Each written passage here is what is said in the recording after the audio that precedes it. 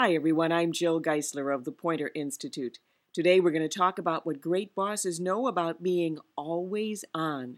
Yep, you're always on stage when you're a boss. Now, that can sound a little unsettling to people who may be sort of private by nature, to think that people are actually looking at you just about all the time for cues. They want to know how they're doing, what's really important to you, what's really going on around here. Now, you may think you're telling them that in your words every day, but nope, they're going to look at you to try to read meaning into other things. For example, they look at you for cues about how they're supposed to work. Bosses who are true workaholics, who are in the office day and night, sometimes send a message unintentionally to their staff that everybody else needs to be there those hours as well. So you need to clarify what your expectations are.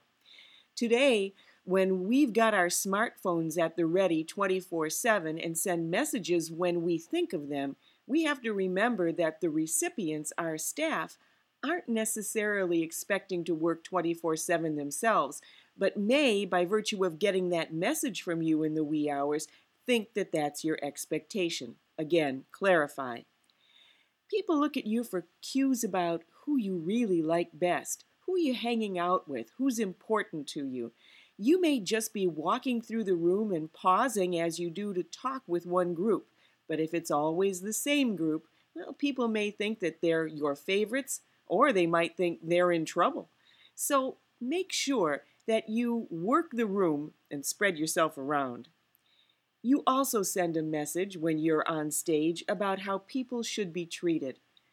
I love bosses who take time to talk with people whose work often goes unnoticed. It might be the cafeteria staff, it might be the cleaning crew. In some organizations, it's the IT group that's underappreciated. The very act of you treating them with respect and professionalism and being interested in their work can raise their profile in the organization among your team. You know, you are always on display, and your emotions are in fact contagious. I recall reading a study called Why Does Affect Matter in Organizations? It was written by a Wharton management professor, affect meaning emotion, of course. And that study demonstrated that the moods, emotions, the dispositions of people in an organization, and especially a leader, can have an impact on a number of things. According to the study, on job performance, on decision-making, creativity, turnover, teamwork, negotiations, and leadership. And it all starts with you, because you as a boss are always on. So what are you going to do with it? I'm Jill Geisler of the Pointer Institute.